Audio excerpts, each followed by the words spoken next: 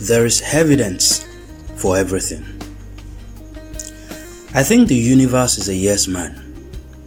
He says yes to our doubts, yes to our beliefs, yes to our fears, yes to our prejudice, yes to everything we dare to hold in our hearts, yes to our focus, yes to our dreams, yes to our positivity, yes to our faith. I think that he doesn't argue with anyone as regards the notion that they consistently hold in their minds.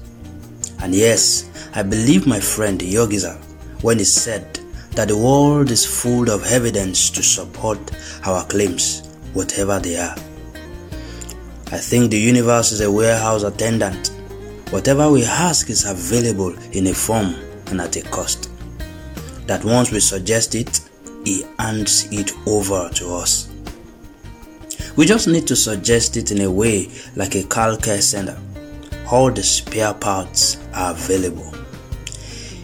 If you say it is raining, there's a cloud. If you say it's dark, there's a night. If you say it's hopeful, there's a star. If you say it's bright, there's a sun. If you say it's new, there is a dawn.